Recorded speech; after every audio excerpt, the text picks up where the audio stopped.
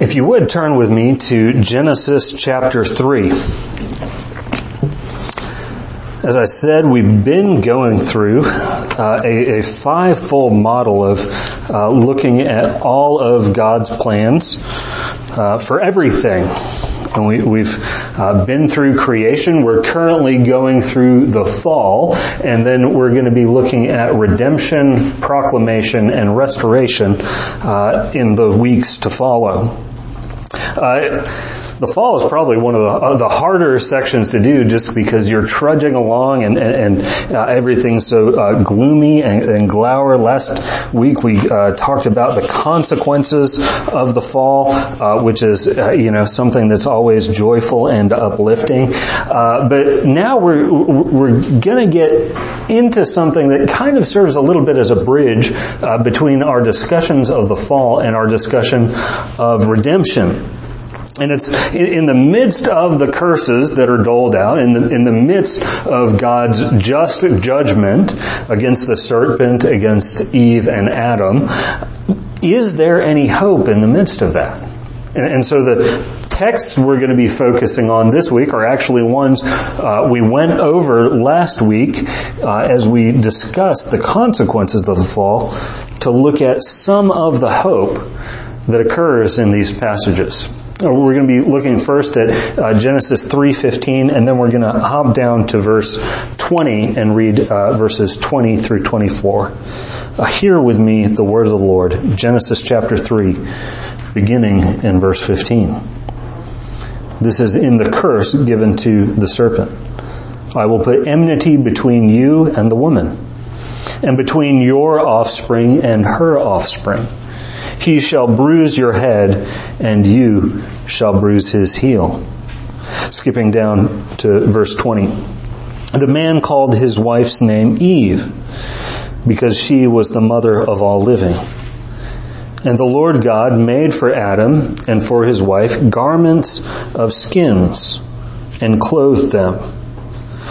Then the Lord God said, Behold, the man has become like one of us in knowing good and evil. Now lest he reach out his hand and also take of the tree of life and eat and live forever. Therefore the Lord God sent him out from the Garden of Eden to work the ground from which he was taken. He drove out the man, and at the east of the Garden of Eden he placed the cherubim and a flashing sword turned every way to guard the way to the tree of life. Heavenly Father, we pray that as we study your word, you would give us ears to hear what your word says to us, and eyes to see what your word shows us. As a result of our time together studying your word, may we see you more clearly, may we love you more dearly, and may we follow you more nearly. In the name of Jesus Christ, our Lord and Savior, we pray. Amen. In Genesis 3, we have something that is called the Proto-Evangelium.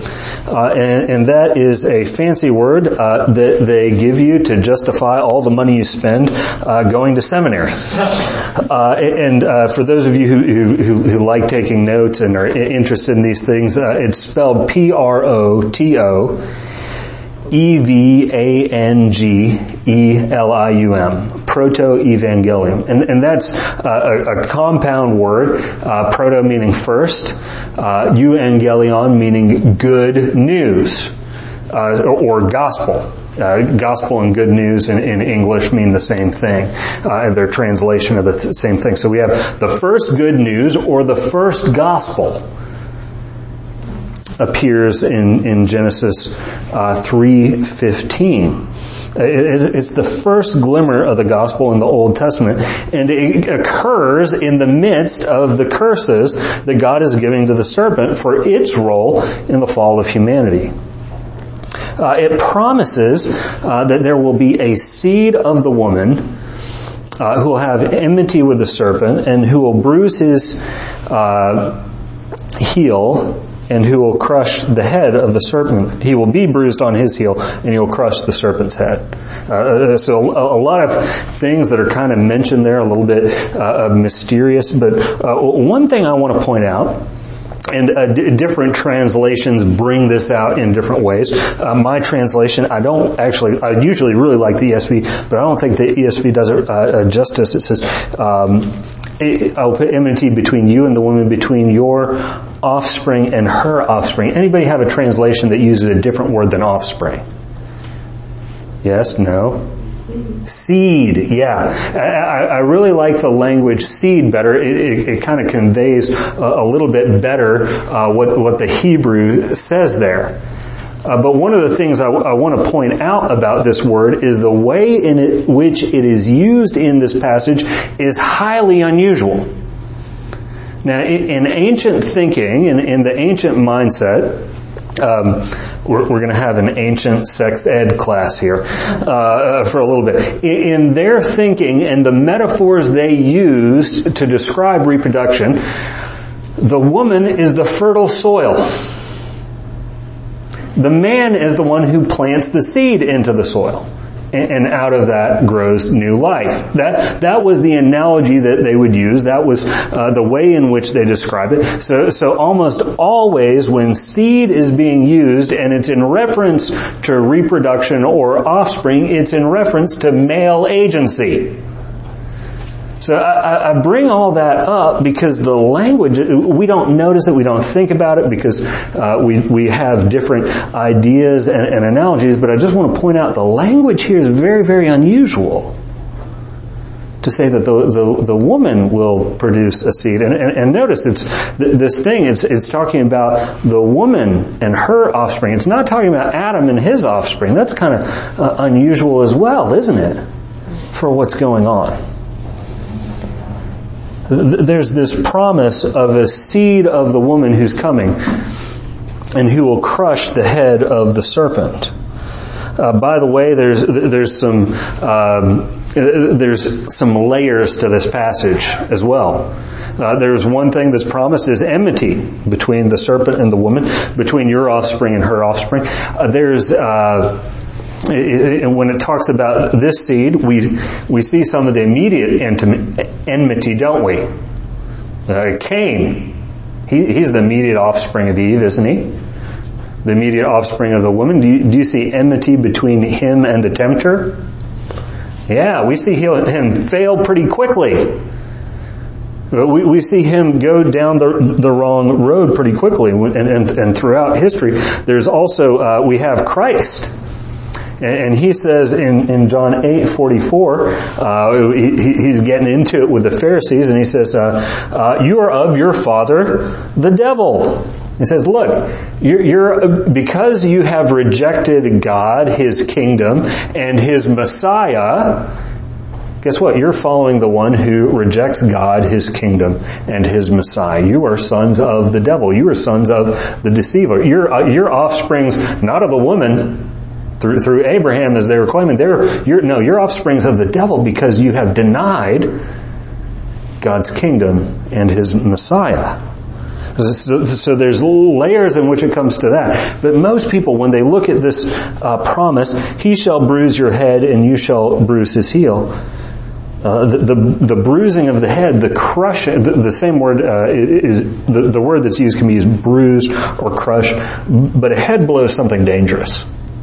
It's a silly show. It's something my wife and I watch when we're trying to get our minds off of anything in particular and just kind of relax. It's called The Office, and there's this character in the show who always tries to make everything about him. And he one day has this minor foot injury, and somebody else in the office has a concussion, and eventually they realize, okay, this concussion's pretty serious. He's having some dangerous symptoms. We better bring him to the hospital. And the whole time they're at the hospital, this other friend with has a minor foot burn, keeps trying to make it about him. And they're sitting in there, and he asks the doctor, and he says, well, which is worse in your opinion, a foot injury or a head injury? And the doctor goes, a head injury. He goes, no, you don't know all the facts.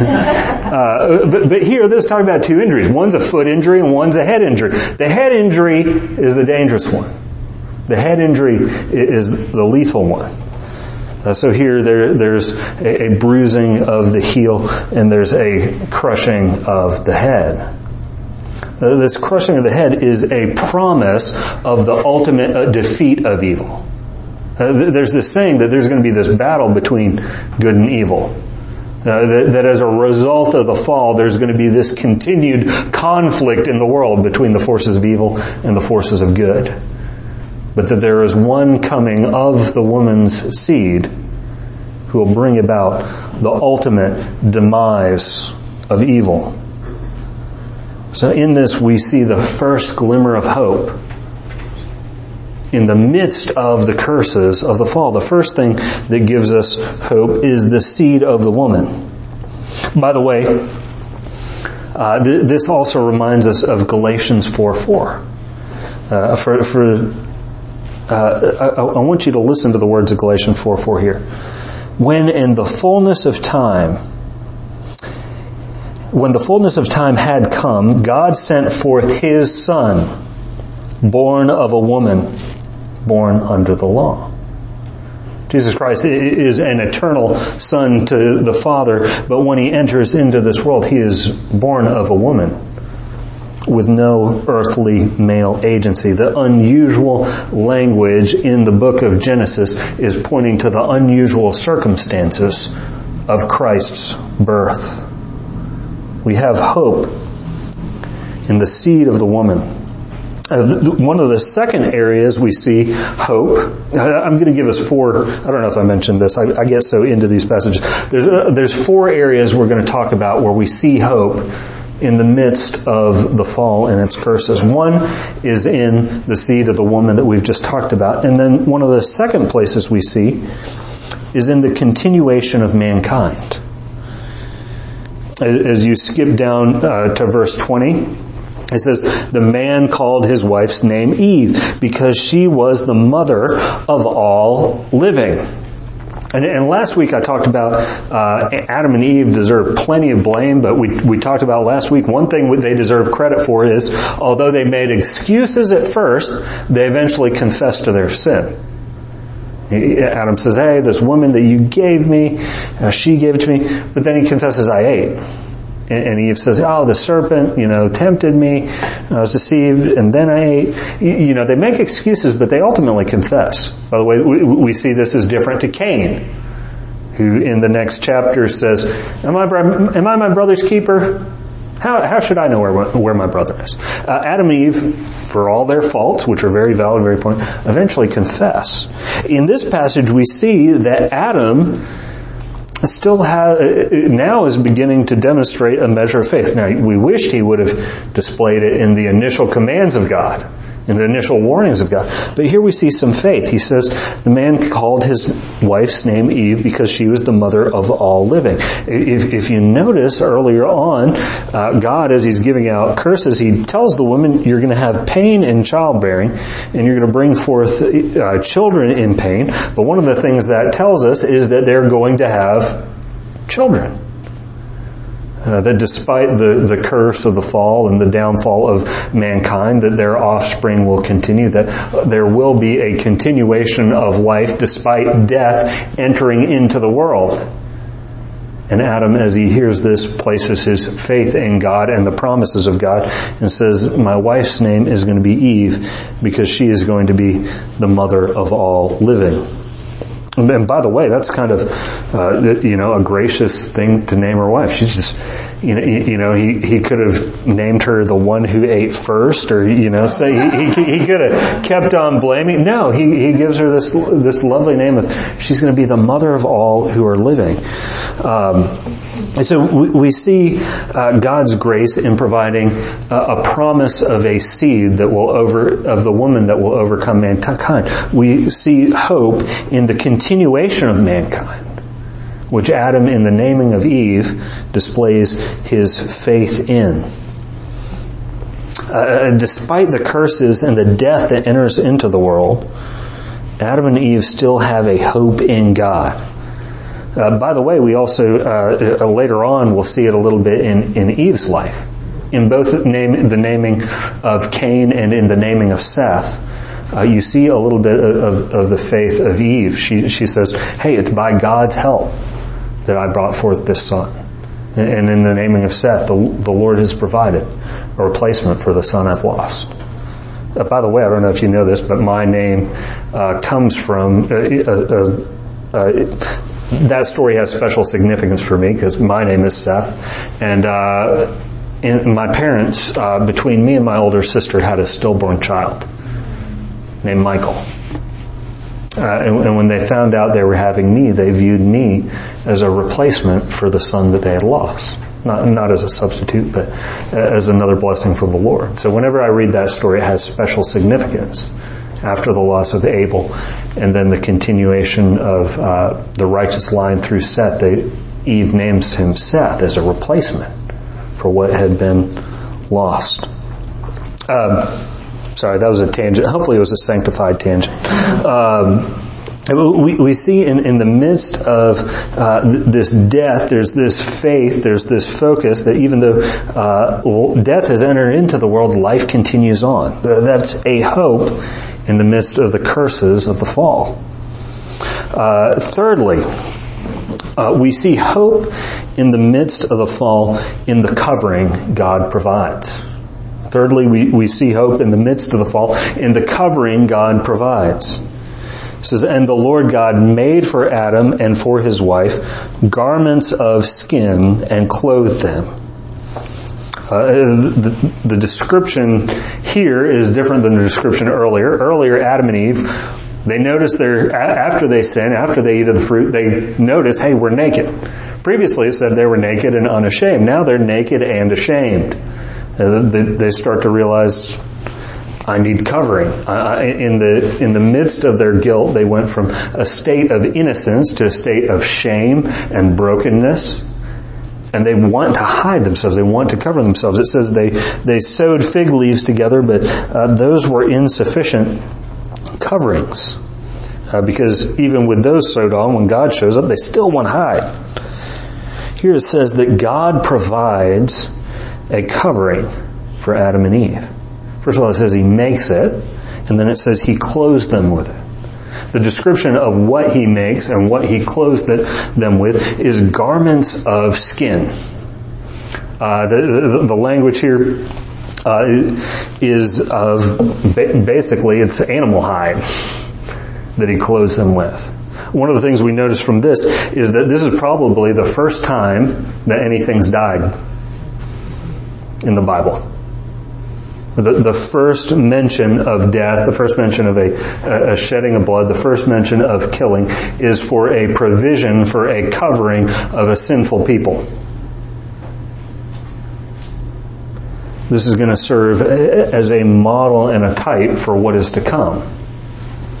That through the shedding of blood, first through the Mosaic law and the priesthood, there'll be shedding of blood for the covering of sin. Later on and more fully in Christ, there will be the shedding of blood for what? The covering of sin.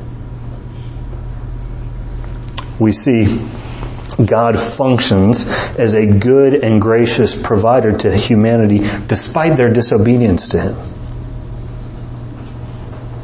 Adam and Eve's attempts to cover their own nakedness and shame was insufficient. But God provides for them.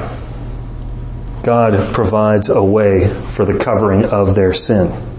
So this points us to a pattern that continues. We've seen God as the Creator. We've talked about last week a little bit that God is a just judge of sin. But we also see that He is a Savior for sinful people. That He does not long for mankind to remain in a sinful and an ashamed state. That He wants them to be clothed and covered. Fourthly, we've seen the hope in the promise of the seed of the woman. We've seen hope in the continuation of mankind. We've seen hope in the covering provided by God. Fourthly, we see hope in the separation from the tree of life. Now that's a little bit unusual, but it is an act of God's grace to separate man in his fallen state from the tree of life. One of the great mercies of living in a wicked world is the wickedness of man does not continue on forever. That there's an end point to it. By the way, I think that also tempers some people's wickedness. The realization that someday they're going to die. That may temper their wickedness. But I mean, could you imagine somebody like Stalin and the millions of people he lived? Imagine if he was immortal. Hitler. Imagine if they're immortal. One of the things we see as in the chaos, in the fall, in the midst of this, God separates man from the tree of life so that man does not exist in a perpetual state of evil. I don't know if you were noticing it or paying attention, but our responsive or our call to worship this morning was from Revelation 22. We're here in a section where they're leaving the first garden. And Revelation 22 has the promises of the last garden, where we have the tree of life showing up again. We have the tree of life, but we don't have any tree to tempt us. We have the tree of life, but there's no longer a serpent in the garden.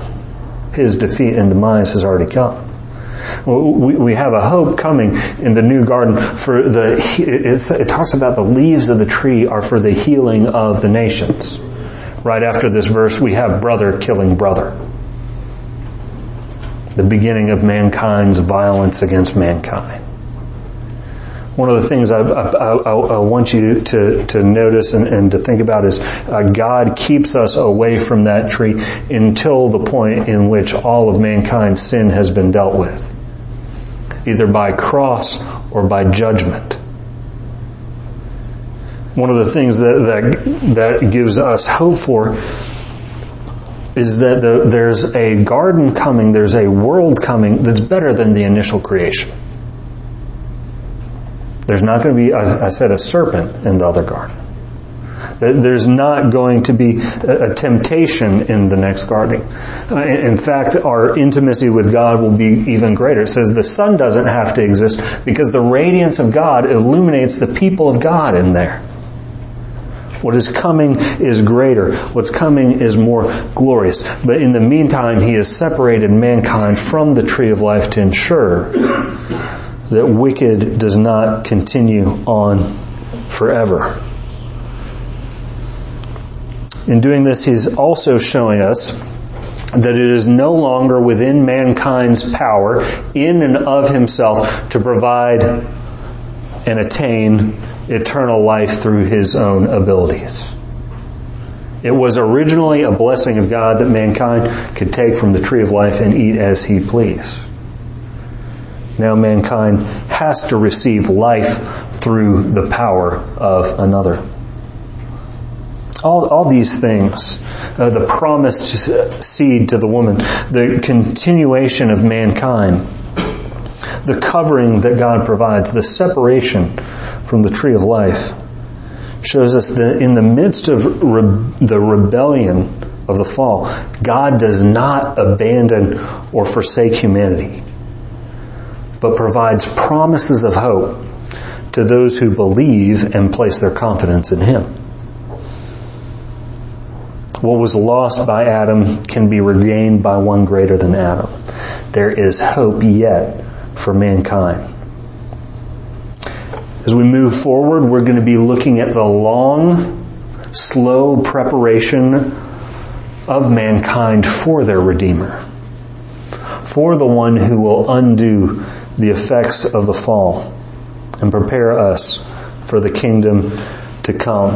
We'll focus on God's plan to regain and repair what was lost in the fall as we continue on and look at the fundamentals of redemption. If you would, please stand for the benediction. We had a musical guest earlier and they had to leave, so we're going to jump right into the benediction. Our doxology comes from, or our benediction comes from the doxology of Romans. Now to him who is able to strengthen you according to my gospel and the preaching of Jesus Christ, according to the revelation of the mystery that was kept secret for long ages, but has now been disclosed, and through the prophetic writings has been made known to all nations, according to the command of the eternal God, to bring about the obedience of faith. To the only wise God be glory forevermore, through Jesus Christ. Amen.